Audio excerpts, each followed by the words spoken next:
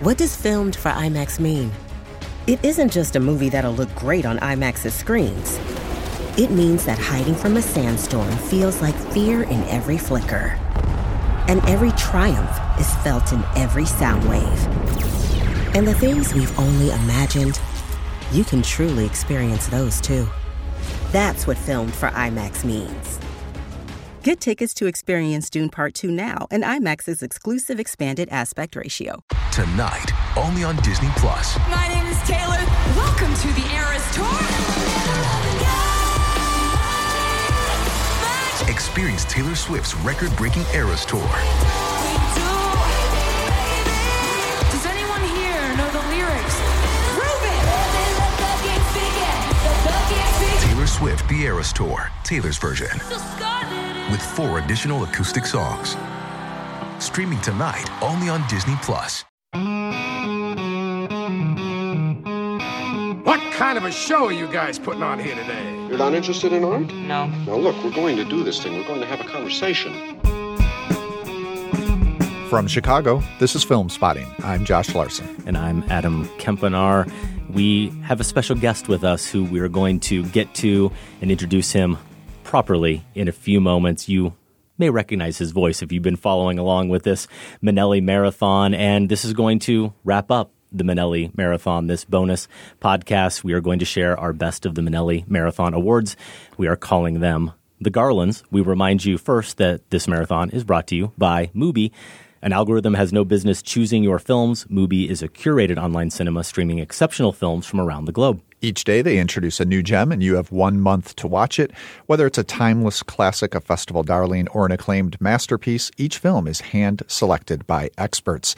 Plus, you can delve deeper into the films with exclusive interviews, video essays, and critical reviews. You'll find all of that on Mubi's Notebook. For your free trial, go to Mubi.com/filmspotting. And without further ado, we bring in Nathaniel from South Bend. We've been billing you, and you've been billing yourself simply as Nathaniel from South Bend, but you're actually Nathaniel Myers from Notre Dame University. You are a professor at Notre Dame who has been participating and has been an active participant, really, in this Minnelli Marathon. Thanks so much for coming to the studio and helping us out. Hey, guys. Thanks so much for having me. This is very exciting. I would like to say, I've been listening for a couple years, been going through the back catalog. I think if it weren't for the fact that I had a full-time job and a wife, I'd be a little concerned about myself and my obsession with film spotting. So this is very, very cool. Thanks for having me. Well, it's awesome to have you. Actually, you're the only other person in the room right now who participated in all 6 installments of the Minnelli Marathon. Someone slacked last week. I know. Gallivanting across my home state. No colleges have invited me back, the prodigal son, I know, to come speak. I got to write a book, I guess. Let's just let that lay where it lays. Let's also point out, though, that Nathaniel out-credentials the professor, Michael Phillips. This guy's got a PhD. Sure. Yeah. So for the awards, we're bringing in the real professor. To be fair, it's a PhD in Irish and British poetry, not film. But Details. But it is true. We have heard your voicemails helping us set up all of these conversations. They've been very instructive, and they certainly have cut down on how much work we have to do in preparing those setups. So thank you, Nathaniel. That was the idea. Yeah, thank you very much for that, for being so unselfish. But they have been, as I said, really helpful, and I think that we would love to hear from you, since you have been such a key part of this marathon. As we get through these awards, it only made sense that we also heard your picks. It also made sense because you're the one who suggested the name we ultimately chose. We are going with the Garlands, of course, inspired by Judy Garland, who was married to Vincent Minnelli, in addition to being the star of Meet Me in St. Louis. So thank you for suggesting that as well. Of course, also divorced, but that's true. Okay. That's true. But before we get to those, just a little bit more background. You've said some of it. We have actually featured an email from you in the past on the show. You were a listener who donated. Thank you very much for that. And we read some of your comments on your history with the show. You just had discovered it really in the fall of 2016. That's right. And then started going back through the entire catalog. Is that right? Yes, that's exactly right. And that's exactly why I'm a little concerned about how much I've listened of that back catalog. But I listen to it when I go for a little jog. I've lost a few pounds thanks to you guys. So I really appreciate that. You'll also be glad to know that I've featured your show in a class that I taught at St. Mary's, which is the sister school of University of Notre Dame. Their final project was a a podcast. So I featured both your show and Next Picture Show. Nice. And the one thing I learned is that actually it's quite difficult to do what you do. They're sweet kids. Finally, but, someone knows. Yeah, right. So I got about, I think I asked them to do about 10 to 20-minute podcasts, and that fell a little short for some of them. So. Okay. Well, how about your history with Minnelli? Remind me, had you seen any of his films before this marathon, or was this all new to you? Are you trying to expose me here, Josh? No, this is what marathons are for, yeah. so I'm just curious. No, so really, my entrance into cinema, I was probably 18 and I discovered the Criterion Collection and really went down the kind of Bergman, Fellini, Godard route, right? Mm-hmm. Which is to say that I know next to nothing about classical Hollywood. I know some of the mainstays, right? Some of the most important things. So this really was a kind of learning experience for me. It's been great to have Michael on to get a lot of that context. So I'm really coming at this as a kind of maybe not a total novice, but feeling my way through this along with you guys. Mm-hmm. It's been great. And you did point out that you are not a film professor. Your PhD is not in cinema, but you do teach some film classes, as you noted. So talk about your background there a little bit in terms of the classes you do teach. Yeah, so I'm a professor of writing. It's not sort of creative writing, but academic writing. Sort of getting freshmen at University of Notre Dame into learning how to do research papers and things like that. I mean, they're coming from pretty good backgrounds and know how to do a lot of these things, but we're trying to refine here. I was actually thinking, Josh, you'll enjoy, I do a film-based writing class. I'm not currently doing it, but I've got one particular version of the class, which is film-based. And the second assignment they have is a research paper devoted to Wes Anderson. Oh, I do love it. Josh will be there. He's going to audit. You'll find that actually I get maybe a handful of students who really enjoy it, and then everyone else just does not love Wes Anderson. That sounds about right. I would be curious. He's not connecting with the kids. Well, that's what I was going to ask. That demographic, that age group, is Anderson someone that they're familiar with from specific films, or is he new to them? I think he's new to a fair number of them, and I think his style just really takes them by surprise. I try to find ways to sort of get them thinking about, using things that they know to get as a reference point to think about Anderson. So a lot of his films are sort of about Arrested Development, and we watch Royal Tenenbaums, and so I try to use sort of the show Arrested Development, which, I'm already dating myself a little bit in that way too, right? But that's a kind of way to get them in. Sure. But still, they just, they think the characters are obnoxious and they don't understand why they don't just say things, how they're feeling, right? So some of them get really turned off by it. Interesting. But I do get some great papers, I will say. We do Grand Budapest Hotel, and I've gotten some terrific papers on the nature of sort of mise-en-scène and the way nostalgia sort of actually physically affects the things that we're looking at on screen in Wes Anderson. And, they're good students. They know what they're doing. That's great. So. Hey, as long as you win a few over. Yeah, exactly. Well, let's get to our categories for the Garlands. We are going to share our best supporting performance, our best lead performance, our favorite Minnelli moment or scene from the marathon.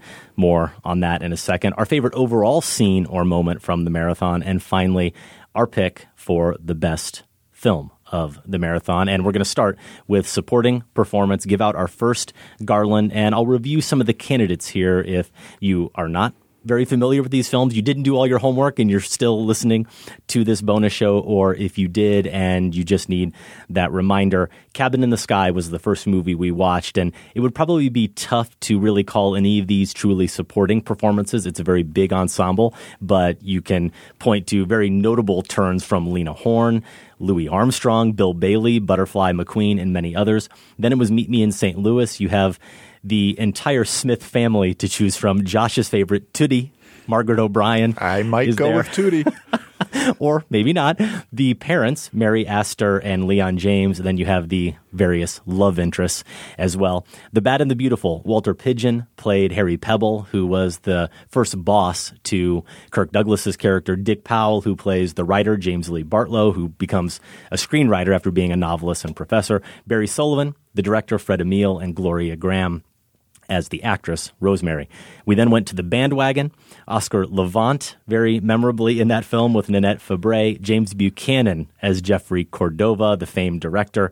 Sid Charisse, I'm including as a Best Supporting Performance candidate, though she's the leading lady of The Bandwagon, and I suppose could be considered for lead. Finally, Lust for Life. A couple of supporting performances here to point out: Anthony Quinn as Paul Gauguin, James Donald as the brother, Theo Van Gogh. And finally, we closed out the marathon with Some Came Running. Dean Martin in that film, Martha Heyer, Arthur Kennedy, and Shirley MacLaine. So just a little bit more here, a couple tidbits. Margaret O'Brien, your favorite, Josh, she did win an Oscar in 1945 for Outstanding Child Actress. Okay. That was an award at the time, obviously. Supporting actress in 1953 did go to Gloria Graham for Rosemary in The Bad and the Beautiful. And in 1957, Anthony Quinn won the Oscar. Of course he did. His performance, his very big performance. That's an Oscar as performance. Paul Gauguin. Now, when Some Came Running, the trio of Heyer, Kennedy, and MacLaine all got nominees, Heyer and Kennedy for supporting actress and actor, respectively, and then Shirley MacLaine actually got nominated for Best Lead Actresses. I think for the purposes of the Garlands, we're going to consider her a supporting performer, and I'm just going to throw it out there. Is there any chance that one of us is actually going to pick against Shirley MacLaine for her performance in this movie as our overall favorite supporting turn? I had a close second. Okay. I have a second, but it's a second. Okay, we're all in agreement. The Garland goes to Shirley MacLaine. And this provides a nice entree, Josh, into Some Came Running, the movie that you skipped, off promoting your book, selling it out of the back of your trunk. And The way we used to do T-shirts at the drive-in. That's right. That did happen. Not hyperbole. So give us a little bit on Some Came Running. Did you listen to my take along with Michael's, or have you not had time yet? I did. Okay. I managed to catch up with that episode. I probably fall close to where you're at there. I would have disappointed Michael once again in being mildly appreciative of the film, but not in love with it. Nathaniel, I heard some of, the concerns you brought up, and I shared those as well. For me, this brings us back to the Garlands. MacLaine really saves the film. I think there is some interesting camera work being done by Minnelli. Adam, I think you pointed out the moment where the screen darkens when Frank Sinatra is making yet another heinous move. And that's actually what I like about that moment is I do sense Minnelli second-guessing the material there and saying, I realize this isn't the romantic moment that maybe it seems from the way Michael described it, the novel thinks it should be, or some audiences might want this to be, but I realize this is more complicated and this is a dark and dangerous moment. But I don't know that the entire movie – I think the movie overall is more invested in Dave, the Sinatra character's for sure. elevation as an artist. Yep. And I think that is prioritized over any concerns for how he treats, yes, particularly women, but really anyone in his life. Agreed. As long as he spits out another good novel, it doesn't matter who he chews up and spits out along the way. And I think that's in line with a lot of these Minnelli films, right, where the art is elevated above all else. And there's some conflict about that in a lot of the movies. For sure. That's what makes, when we get to my best picture in the Garlands, my best picture. But there wasn't enough of that conflict for me in Some Came Running, particularly in the way it failed to question the overall monstrous behavior of all the men on the screen. Yeah. Questioned it a little bit, but maybe not quite enough for me. But hey, we've got MacLaine, so I'm just going to go into my award for her, if that's all right.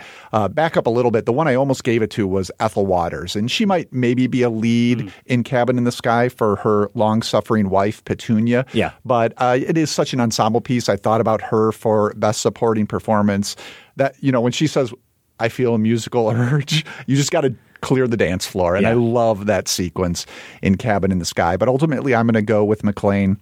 Her Ginny Moorhead, so she's a cocktail hostess who's pining after Frank Sinatra's floundering novelist. And she isn't exactly a paragon of feminism here, but she certainly has a spark that's all her own, and it's independent of the men circling her in this film. I love that little detail where she chows down on a burger early on at the bar, and later she giddily sachets her way into a nightclub act. I mean, there are just scenes where she has this willful joie de vivre that's going to take over the movie. And eventually it charms Sinatra's Dave so that we start to see if there's any tiny glimmer of good in him, it begins to bloom whenever Ginny is around. More importantly for me, when he falls back after they've kind of made that turn, they agree they're going to be some sort of couple. He falls back into mistreating her again, and she calls him on it. And in your guys' review, and Sam played the crucial clip there, she says, you really shouldn't talk to me like that. She insists, I'm a human, you know? And she's just a wonderful one. So like Ethel Waters, I think this is a subversive performance, just as Waters is making her own mark in the midst of the racial obfuscation in Cabin in the Sky. McClane manages to upend some of the sexism that's going on in Some Came Running. Yeah. Nathaniel, what about you? Yeah, I mean, I would echo all of what you just said there, Josh. And in particular, I also noted that burger moment. It reminded me of a scene early on of all pictures from Blue is the Warmest Color, where Adele, the main character there. The spaghetti, exactly. I always remember that. And there's this sort of just luscious enjoyment, indulgence of the food, right? And this speaks to a kind of character enthusiasm and embrace of the world that, you know, she and Shirley MacLaine, Ginny, are encountering, right? And so I really loved that particular moment. You know, you have that opening scene with her and Frank Sinatra, and it's a great little, I think, 2.5 minute, I think Michael had noted, long take. And she comes off, right, you come with the baggage of knowing Shirley MacLaine, or at least we do, right, as, you know, Fran Kubelik, right? And so she's already sort of endeared herself. But she's got this garish makeup on, and you're sort of thinking, okay, like this is an interesting little role for her. Like, where's this going to go? We get the burger moment, and then things sort of open up when she confronts Martha Heyer, right, in that classroom scene. And just when she sort of is openly raw with her emotions, and just is so joyous to hear that, right, Frank Sinatra, that Dave is going to be hers, right? It's just so incredibly moving and touching. And that, I think it's that rawness of emotion that really does sort of ground that film. If anything is going to sort of subvert the high toxic masculinity of that film, it's her sort of emotional fragility, for lack of a better word. And, you know, to be fair, I don't think that character is unproblematic. You know, she is sort of a kind of hooker with a heart of gold who literally, you know, figuratively and literally then has to sort of sacrifice herself for the benefit of the lead man. Yeah, exactly. Without a doubt. Like, we always want this, right? But no, it's, you know, so that is a problematic aspect of her character. But it's her character, right? Like, she plays that to the nines, and not really the just draws performance. that out. Yeah, that performance. So you mentioned the baggage the character carries, and I have to point out the purse. I mean, this purse that Ginny carries around is the saddest purse I've ever seen on screen. I don't know if it's a puppy or a rabbit. I could never quite tell, but it's just this droopy stuffed animal purse that, you know, it represents, of course, that she's in between, you know, girlhood and this life as an independent woman that she's embarking on. So there's some obvious symbolism there, but also just the droopiness of it that captures where she's at too. Yeah. So here's where I, going last, end up just kind of restating the things you guys have already so nicely articulated. But one of the things that really stands out for me is that this seems, I think you guys would agree, to be on the surface a very thankless role for a lot of the reasons we've discussed. I wonder if at the time MacLaine perceived it that way, or if anyone else perceived it that way, or if this was actually like a really juicy role for a woman in Hollywood. That's something maybe someone else out there with more perspective can share. But she is manic, as written anyway. She's ignorant. The whole scene that leads up to what you were talking about, Josh, is the one where he's reading her the story, and she's like, "Oh, I don't understand that reading stuff." You know, she can't follow any of that.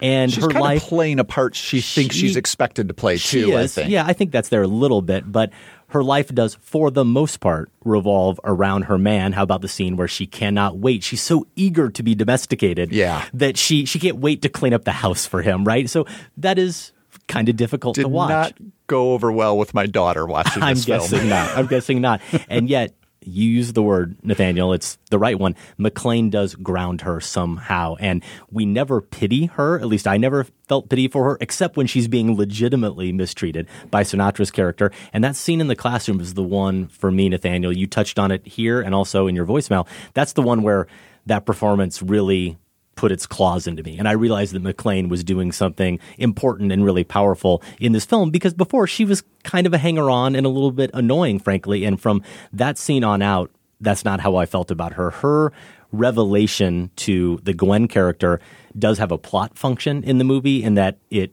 causes Martha Heyer's character to change what she's about to embark on. It does alter her life and her choices in some ways, but it's also the move where you feel like that struggle you were talking about, Josh. It's where I think Minnelli almost wants to give the movie over to her as the heroine of the film, but he can't ultimately bring himself to do it. But she's the only truly selfless character in the movie. She may be ignorant about some aspects of the world, but she isn't dumb. I think in that scene, you see that she recognizes how Gwen perceives her, but there's no guile about her, and it's a tricky combination, I would think, for an actress to pull off, and somehow McClane does it. She's really amazing in this. My runner-up, and I want to hear yours, Nathaniel, my runner-up would be actually James Donald. I loved him as the brother in Lust for Life. That's exactly who I had. I think next to you guys, I had a little bit of trouble with Lust for Life. For me, again, I think as I said originally back on that episode, it's one that I appreciated or wanted to appreciate, but it just never won me over. But having listened to you guys talk about it, and I think Sam actually wrote something on Letterboxd about James Donald, that right, he gives a kind of tenderness to that movie. And so with a movie that's so big at all times, right? And again, I recognize that befits the nature of the subject and the volatile character, yeah. Right, exactly. Nevertheless, I found I needed James Donald to help give some tenderness and some sensitivity to how we're perceiving the action that's happening around him with his brother. Well, like McClane, I think he grounds that film with exactly. that very subtle performance. Let's get to our favorite lead performance then. Cabin in the Sky, you said it, Josh. Ethel Waters, probably more appropriate there. Eddie Rochester Anderson as well. Meet Me in St. Louis, Judy Garland. The Bad and the Beautiful, I think you can put both Lana Turner and Kirk Douglas as the stars of that film. The Bandwagon would surely be Fred Astaire, maybe Sid Charisse. Lust for Life, it's definitely Kirk Douglas, and Some Came Running, it's definitely Frank Sinatra. We did have a nomination at the 1953 Oscars for Kirk Douglas for The Bad and the Beautiful, and then in 1957, he got nominated again for Lust for Life. So Douglas obviously having some success in Hollywood due to his collaborations with Minnelli. Are any of us going to go with Kirk Douglas? We'll start with you, Nathaniel, your Garland for lead performance, though I fear actually this is going to be another case where we're all in agreement. I actually think we will not be in agreement. Okay. I did not go Kirk Douglas. We'll see where you guys end up. We're here, the awards are the Garlands. I actually wanted to go with Judy Garland. That's to say that I really did think about Ethel Waters as a lead and really considered her. And I also considered Lana Turner, who is fantastic in The Bad and the Beautiful. But if I'm being honest, right, this was just, for me, this was actually the most challenging of the awards to pick. I just didn't feel like there was a clear front runner, at least from my end of things. Certainly I didn't think, among the men, right, nothing really stood out to me. Frank Sinatra was just a little too meh, and Kirk Douglas I really liked in Bad and the Beautiful. Didn't love him as much in Lust for Life, but didn't think that even that was his best performance. So I sort of thought through those three women, I landed on Judy Garland, and I think that's mostly just because for me it was really unexpected. I think you both talked about this as well. I'd never seen her outside of Wizard of Oz, where she's this fairly young, a little spunky stranger in a strange land and doesn't do much beyond that. But here she doesn't shed that personality entirely, but she adds to it. And we get these different dimensions that we've never seen before. You guys talked about the sultry moment at the top of the staircase and this word beguiling. I mean, she herself is beguiling in that moment. But also that kind of deeply wistful moment when she's singing Have Yourself a Merry Little Christmas, which just exudes a kind of maturity that I'd never seen, a kind of depth of emotion. And yes, is it wrapped up in a kind of nostalgia? Perhaps. But nevertheless, for me, I find that very, very effective. And that's not to say anything of just the sheer talent of her voice, right? Which is just formidable. Incredible. Yeah. So Josh, are you going some other direction? I did come away with greater appreciation for Douglas. That's one of the things I will be happy about with this marathon. But yeah, it's Garland. And Meet Me in St. Louis. It's Garland. I mean, it's right. And I think, you name some of the reasons here, Nathaniel, because we do look for revelations when we do these marathons. And Garland I had a similar history with her, though I did see her in recent years in Easter Parade, where she's paired with Fred Astaire, who showed up in another marathon entry, the bandwagon here. So I had, a slightly different opening view of her. But yeah, this second look at Meet Me in St. Louis, been years since I'd seen it before, really did show those sides for her that you mentioned. Those are the two moments, right? The staircase and Have Yourself a Merry Little Christmas, which I couldn't have imagined that song could become sadder, but somehow she manages to pull that off here with her performance. So I think she's also... The reason I'm going with her is because this is yet another film, I wish I liked more than I did. Yeah. And the best thing about it for me is Garland. She really this could have been for me otherwise a claustrophobic peon to, the values of the nuclear Midwestern family. And she lets the air out of that a little bit. So that's why I'm going with Garland. You don't think Tootie could be a Royal Tenenbaum member, maybe? Yeah. I don't know. Little Wes Anderson going on in the Smith family. She's a little too vindictive and let's just say it, evil. Maybe so. Well, I agree with everything you just said about the movie. And of course, I was going to bring up the sensuality. I was going to bring up those two moments. So we will move on to easy enough our third category. And finally, I'm sure we're going to get some disparate answers and maybe some different perspectives on these moments. Minnelli moment or scene, it means exactly what it sounds like. It isn't necessarily our favorite moment from the marathon as a whole, the best scene, we think, but the one that for us in some way sums up the entire marathon when we talk about Vincent Minnelli as a director. Nathaniel, we'll start with you.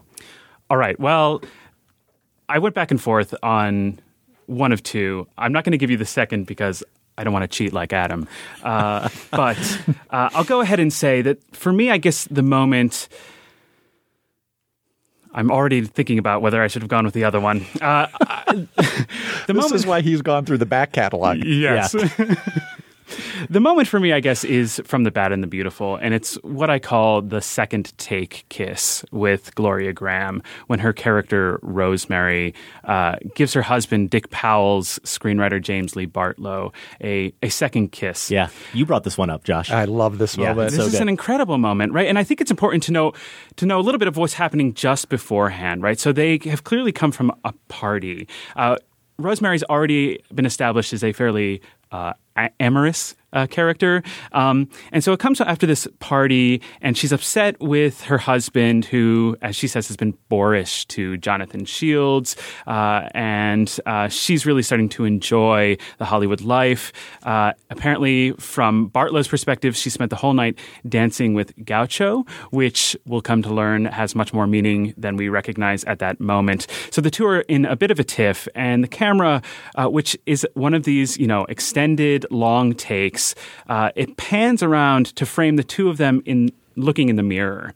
And so we get this kind of duplicity, this doubleness happening as they discuss how they've changed and how Hollywood has changed them. Rosemary, in this fight, sort of finally relinquishes and says, "Have I changed too? I dare say I'm getting too big for my britches," to which Bartlow responds saying, "They're pretty britches," right? She turns to him, says, "James Lee, you have a very naughty mind, I'm happy to say," right? And then he goes in for the kiss. And she rejects him, right? She turns away, right? So you've had this kind of moment in which they've let their guard down and you think everything's going to be okay. And then she chooses not to go through with it, right? She walks away, turns back in this very sort of sultry turn, very Hollywood-style turn, walks up to him, and then, they kiss again in this very, something straight out of a Hollywood film. You talked this whole marathon about this tension between the professional and the personal life. In this kiss, right, in this second take kiss, she collapses these two worlds, right? And ultimately, that relationship crumbles from that moment, right? If Minnelli is interested in these various tensions, and I think they play out in different ways, this tension between the personal and the professional, here it seems at its most cynical in collapsing them. There's no way that they can carry these two worlds that they can juggle these two worlds at the same time. And so their relationship really collapses from this point forward. And so it seems ultimately very devastating. And yet it's also so incredibly joyous in the embrace of this Hollywood filmic moment that there's this sort of ecstatic joy for the artifice of it all and the thrill of engaging in that kind of Hollywood artifice. It's really a brilliant moment. Yeah, it's a great pick. Mine is related to a similar theme along those lines, I think. If we can say that much of Minnelli cinema is about the irresistible yet oppressive allure of creating art, and particularly movies themselves, I can't think of another shot that captures that better than one of the first ones from The Bad and the Beautiful. It's the kiss, another kiss, but this one between two cameras. This is where we're on the Hollywood set and the camera swoops in via a crane shot on an actress sprawled on a couch. This is just as a camera we see in the shot comes in from the other direction, approaches the actress from the other side. So these two cameras converge on this woman. Of course, they're not really concerned with her. They're more infatuated with Hollywood, as this whole movie is, as Minnelli is. So there is more exhilarating. There's more of an exhilarating feel here than darkness, I would say. But if you consider the intense possessiveness that can also be felt in this scene, I think that represents Minnelli cinema as well. That other side, that underbelly, at least as we've come to experience it in the marathon. And I think definitely in The Bad and the Beautiful, we will go on to experience as we get more of that movie. So that's Minnelli to me from for good and bad from what we've seen is he gives the movies an exuberant over the top kiss. Yeah. I did not go with a scene from The Bad and the Beautiful. I'm going to mix it up here a little bit. And it's funny because Some Came Running, the last film we talked about here, Michael Phillips last week in the show, was probably, if I had to rank these movies, was probably the one I enjoyed the least from the entire marathon. And yet I'm giving 2 Garlands to Some Came Running. My Minnelli moment is one I touched on at the very end of that conversation with Michael Phillips. It's when Ray comes running at the carnival at the end of Some Came Running. It's this wonderfully expressionistic sequence. I think that's the word Michael used, and it really is appropriate for it, where we're building up to a shootout. We don't know that that's necessarily happening, but we can tell that Ray, who is the love interest of Shirley MacLaine's character, well, he has an interest in her, and she has pushed him to the side. He's now in a worked up state. He's looking for them, and we know they're somewhere at the carnival that's taking place in this town. I think it's to celebrate their centennial, 100 years of Parkman, Indiana, or something like that, and he is trying to chase them down. I actually Googled this today. I had to look up what the name of the ride was that is in all of these shots because Michael had a good story about the Ferris wheel that is definitely prominent in this sequence, but it's not a carousel. I think it's called a hurricane. Do you know what these rides are? It looks like one of those. It's like a swing that spins you out. Yeah, right? Exactly. Yeah. So it's almost like it feels like spider's legs with these. You're in a seat of some kind and it spins around, and oftentimes it will go up and down too as you spin in a circle. We don't really see the people on it or the carriages they're in. We just see the lights. These primary colors of the yellow, red, and blue against the dark black of the nighttime.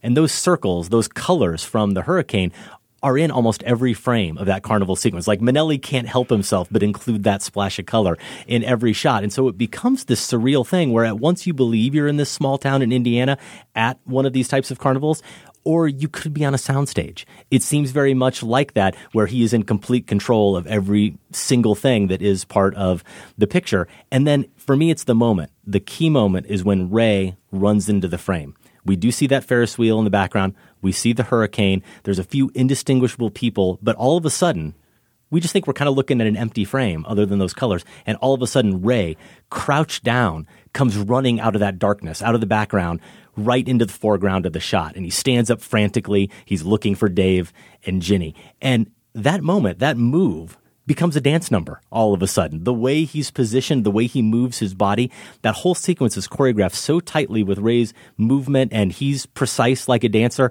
I just felt like that encapsulated for me Minnelli's instincts and his strengths as a filmmaker in one sequence and shot, where it's that combination of the cinematic, undeniably cinematic, but also theatrical, and a scene that is built on action, and it's all about the drama of it. It's also a musical in that moment because of the way he uses color and the way he uses physical motion. So for me, that felt like Minnelli in a nutshell, that scene from Some Came Running. That brings us to our Garland for our favorite overall scene or moment from the marathon. I think we had 3 pretty good ones there. I don't know how you guys are going to top your choices for best scene. What do you have? All right. Well, I'm going with Dancing in the Dark from The Bandwagon.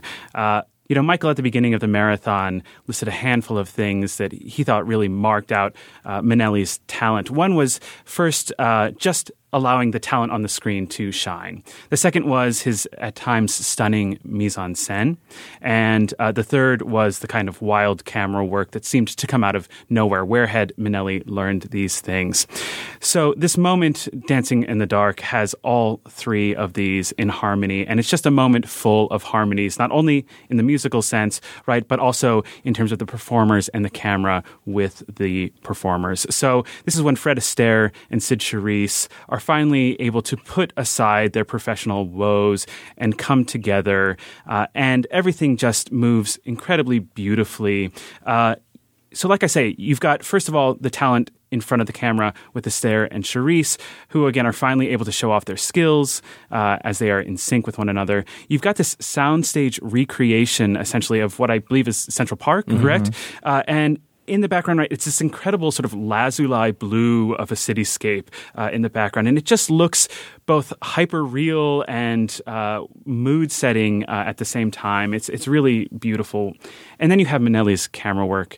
We talked about this dance. It's essentially in 3 takes, the first of which is nearly 2 minutes, and it just glides as they glide. And, you follow them from a kind of medium to a long shot as they move through, the space of the park, but also through the expanse of the kind of wide lens of the camera.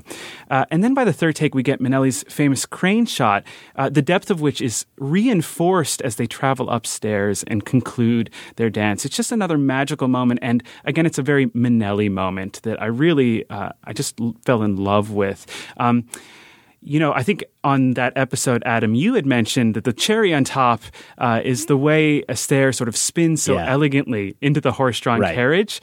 And you have this kind of brilliant match on action when that happens, right? And it really just gives a nice sort of concluding moment to this dance that the 2 of them have shared. I also think that Michael joked in that episode that really any fool could fall in love with that sequence. But for me, right, that sequence made me a fool for Minnelli. So I had to go with that. It's my number 1. Love it. Here's another fool. Yeah, we have more consensus here. Yeah, right. I mean, for me, I think it is partly why I value that so much is if my main issue with The Bandwagon was that I felt overwhelmed by Manic Minnelli, right? That as I am with An American in Paris a little bit, it probably makes sense that my favorite scene is going to be one that works directly the opposite. So it's the quietest one. It's probably the quietest one in this film, one of the quieter ones in the entire marathon. And you described, Nathaniel, the progression of the scene very well, how they are feeling each other out and move from this tentative walking, strolling alongside in sync to the full-out dance number. And of course, this has all been rehearsed, but the way they play it and the way it's filmed is it feels like the experience of watching a dance number come alive for the first time before your eyes. And the lovely touch is that that's exactly what's happening with the chemistry between the 2 characters. So yeah, Dancing in the Dark from The Bandwagon for me. And it's not as if like Minnelli's not showing off there, but he's not showing off because the camera's so unobtrusive. Right. Yes. It's just giving them their working. space. Yes, exactly. Yeah. It's a wonderful choice, you guys. In fact, it's my runner-up. I'm really glad, though, I did not pick it as my Garland scene because I'm going with the one, Nathaniel, you touched on earlier. Judy Garland, It's Over the Banister in Meet Me in St. Louis. I watched this again today. I've watched it probably 12 or 15 times now, and I just marvel at Garland in that sequence where she is trying to seduce is the wrong word. She's trying to woo the boy next door. She's trying to entice him to fall in love with her. She's making her play. Yeah, she's making the play indeed. And she is at the top of the stairs, and we watch her go to the lights and dim them with her hand, and then go just stand in the perfect position so the glow of the light is showing right on her face and right on his face so as he can see her better from the bottom of the stairs. And like I said, I just marvel at Garland because of the way she owns the frame. And maybe you've heard critics or other people use that expression. It's probably meaningless most of the time. But watch this scene again and watch how she just pauses in the frame. There's no rushing. She's just in complete control of all of her movement. She's completely comfortable with the camera on her, the way she just tilts her head slightly for effect even, and she becomes actor, director, and DP all at once in that scene, adjusting that lighting for maximum effect. And as I said, standing in that perfect spot, it just heightens this overall sense of grandeur about her and majesty about her. And I said during the review that that's the moment that John Truitt, the boy at the bottom of the stairs, falls in love with her. That's the moment I fell completely in love with her, and it is the one scene that has stuck with me the most from this entire marathon. Nobody, only those eyes of brown, tender and full of meaning, gaze on the loveliest face in town. Over the banister leaning. Over the banister, my favorite scene, it gets my Garland, and that brings us finally to another category where I fear we might have consensus. But sometimes there are surprises. Our best picture, our favorite movie from the Minnelli Marathon. Which one do you go with, Nathaniel? So there's an objectively right answer here. I agree with you, actually. It is The Bad and the Beautiful. However. What? Okay. Whoa, really? Interesting. Yeah. Go ahead. No. Where are you going? So, however, we're waiting for the shoe to drop. So here's the thing. You'll talk lots about this, right? I'm going to let you talk about it. I want to instead throw a bone to Sam Van Halgren, film spotting producer, former co-host, seemingly really nice guy, right? Yes, he is. I'm going to make an argument for Meet Me in St. Louis. Okay. Let's hear it. I know you both expressed that either you liked it as much or less than Cabin in the Sky even, right? So I know where you're at with it, I think, or I believe I know where you're at with it. And I also share your reservations, right? Its quaintness is cultish. It is this kind of idyllic Midwesternism that I don't really buy, right? And I think can actually be problematic. But here's the thing. I think you can also draw out some really lovely things from what also makes it problematic. First of all, maybe the tenderness and knowingness of the family unit. Again, in a song like You and I, which I talked about in my voicemail, which I think is just absolutely touching. The extremely high stakes for the family, right, that's threatened with moving to the dreaded East Coast, right? That is ridiculous, but charming in its ridiculousness. It's not high stakes for us, but that doesn't bother me. It's more interested in, I think, being sort of ruminative about this kind of family dynamic here. And I'll confess, I even kind of like the weird Halloween scenes, all right? Which you kind of have to. I mean, it's so bizarre. It seemed to tap into, for me, this kind of wild, unruly nature of the holidays, of Halloween's pagan roots, right? Of the kind of Celtic harvest festivals where you had bonfires, and in that way sort of worked against the kind of incoming modernity that wants to zap this folkish culture of its energy. Yeah. Before it gets commercialized, before it gets codified, right? And so it's bizarre. It's weird to watch Tootie walking down as she goes to confront and knock on the door of her neighbor. And Tootie, is a bizarre creature. But I also find it weirdly exhilarating. And so I'll turn it to this final point here, which is that, you know, you guys often brought up the manic aspect of Minnelli, and I've really been trying to figure out why does that work at certain times, and why does it not work? And I don't think I have an answer here, but when he's let loose, when there isn't any kind of pressure to contain that manicness, then I think it's problematic. Then it just gets too much and it feels aggressive.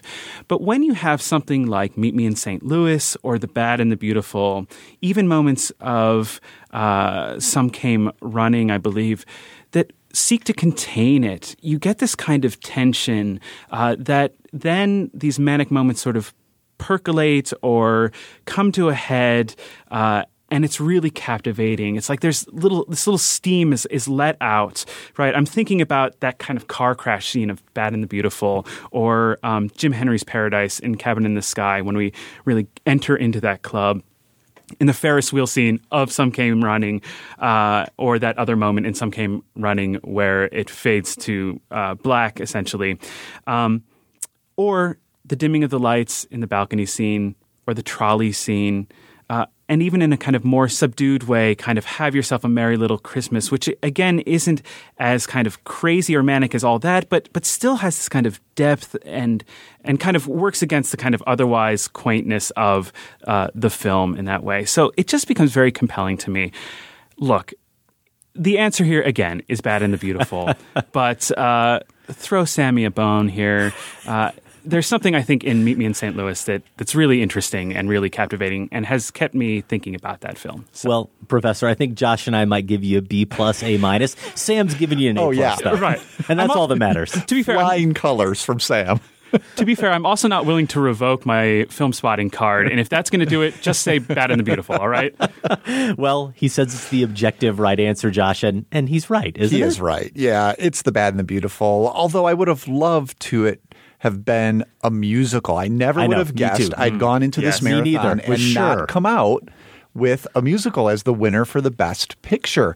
But, given the slight reservations I have about both Meet Me in St. Louis and The Bandwagon, though I really like your theory, Nathaniel, that makes a lot of sense of why I like Meet Me in St. Louis better than The Bandwagon is because those outbursts, you could call them, do let the pressure out, and there's a relief, and I'm not overwhelmed like I am in some of those other films. So I think that does work well in Meet Me in St. Louis. But I'm going with Minnelli's 1952 Hollywood melodrama. I'm going with The Bad and the Beautiful. It's not just in opposition to those films. I really think this stands on its own as simultaneously a celebration / demonstration of Hollywood artistry and this questioning of the personal cost that comes with it. Let's start with the filmmaking itself. The camera gliding through a Hollywood party, picking up conversations as Altman would do decades later. The pan among the faces of a crew on set during a big acting moment, which the Coen brothers stole for Hail Caesar. That climactic shot of the three principals, Barry Sullivan, Lana Turner, Dick Powell, leaning into the spotlight to hear the call from Kirk Douglas's producer. And, speaking of Turner, she was a runner-up for my Best Supporting Performance Award, probably Best Actress Award, actually, now that I think about it. That's where I probably had her as that depressed, alcoholic actress who has shades of, surprisingly enough, Shirley MacLaine's Fran Kubelik in The Apartment. So in a nice surprise for me, The Bad and the Beautiful gets my Garland for Best Picture. Yeah. Now, before I just regurgitate all of that, I want to go back quickly to Some Came Running, the conversation you missed. All I really cared about from that entire discussion was how you would react when you heard me make the connection to Miller's Crossing and The Hat. I heard that. I appreciate it. I was thinking it as well. Okay. Another lift, right? We were on the same Another page Coen there. lift. So my Best Picture is The Bad and the Beautiful as well. It's the only movie from the marathon I've seen twice now because it's the only one I'd seen previously. Obviously watched it again for our review, and it's the only one I'm really eager to watch again, and the one I would most heartily recommend to people, so that matters. And the opening sequence, which, Josh, you touched on it. It's your Minnelli moment, the kiss of the cameras, and Nathaniel, you touched on it with, maybe it was another scene, but you touched on the use of mirrors, and that's such a prominent part of this film. I love that opening sequence because not only does it perfectly set up the characters and how we're going to encounter them and the worlds that they inhabit and some of the key themes of the film that we're going to come to realize. But we get that great mirror sequence where we're introduced to Lana Turner. 3 different versions of Lana Turner are reflected back to us. So that sets up that conceit, what's real, what's a representation, and then that core sort of Minnelli dilemma for me, and there's multiple moving parts of this, but I think it's the most vividly depicted here. It's that idea of the professional versus the personal, that conflict undoubtedly here, but also this indictment of Hollywood, while at the same time it can't help but reinforce the myth and the power of Hollywood and of art. And then I kept referring to this in other reviews, this cynicism that's at the core of a lot of the characters, this kind of world weariness about how this place works, how life in general will chew you up and spit you out. And yet there's this side of Minnelli that comes through in certain characters where he seems to just want to evoke a sense of joy and hope and have these compassionate characters that can be sort of models. It's the conflict I would sum up in Dave and Ginny from Some Came Running, where he, I think, wants to make her the character that we all love the most and respect. And at the end of the day, as we discussed, he just can't help but make Dave the hero. But that conflict is fascinating in that film, and it's a fascinating conflict in The Bad and the Beautiful and throughout other films we saw in the marathon. For me, though, it really was the film that I just enjoyed the most. At the end of the day, I didn't think it was going to be the one. I'm with you, Josh. I thought for sure I was going to swoon over Meet Me in St. Louis or The Bandwagon, and I'm grateful I saw both films and that we had a chance to talk about them in detail, but The Bad and the Beautiful is my pick for Best Picture. Sorry, Nathaniel, you're wrong. I mean, you're wrong, but right on this one. Yeah. So that closes out the marathon, and it's funny because we haven't actually really talked about what our next marathon might be or when it might happen. Have you been thinking about this at all? No, I haven't actually, but we usually do have a plan at this point, don't we? We'll come up with one. We will come up with one. We'll look to Nathaniel. Maybe he'll have some good ideas. I've got some thoughts. Okay. I can't wait to hear those. And hopefully you had a good time dropping by the studio, being part of Film Spotting in the flesh. This was amazing, guys. Thank you so much. I really appreciate it. Thanks for coming. We appreciate it as well. Thank you for the insights. And thank you to, of course, our wonderful producer and Meet Me in St. Louis fanatic, really, Sam Van Halgren. Of course, thanks to our producer, Golden Joe Dassault. Without Sam and Golden Joe, this show wouldn't go. We do need to remind you that if you're hearing this on Wednesday or Thursday or in advance of the regular episode that comes out on Fridays, we will have one of those. Josh is actually back this week. Yep. No more guests. I'm going to stick around for 2 shows in a row. Imagine that. How did you describe the movie we're going to discuss? I think in our Slack today, after finishing Lean on Pete, you said really cheery. Yeah. Not quite what I was expecting, but doesn't mean it's bad. No, it doesn't. We will talk about that, and we will share really what's got to go down as the runner-up to best all-time top 5s here on Film Spotting. It's right behind Manimals. Horse Scenes. Now, wait a minute. Where does Bicycle Scenes fit in that list? It's third. Third? You think? Yeah, I think Bicycle Scenes is more reasonable than Horse Scenes. I don't know. Maybe not. There are probably more horses in cinema than there are bicycles. If you think about, I think you're right, the litany of Westerns, right? Yeah. We'll get the professor on that. Thank you very much again, Nathaniel, for Film Spotting. I'm Adam Kempenaar. And I'm Josh Larson. Thanks for listening. This conversation can serve no purpose anymore. Goodbye.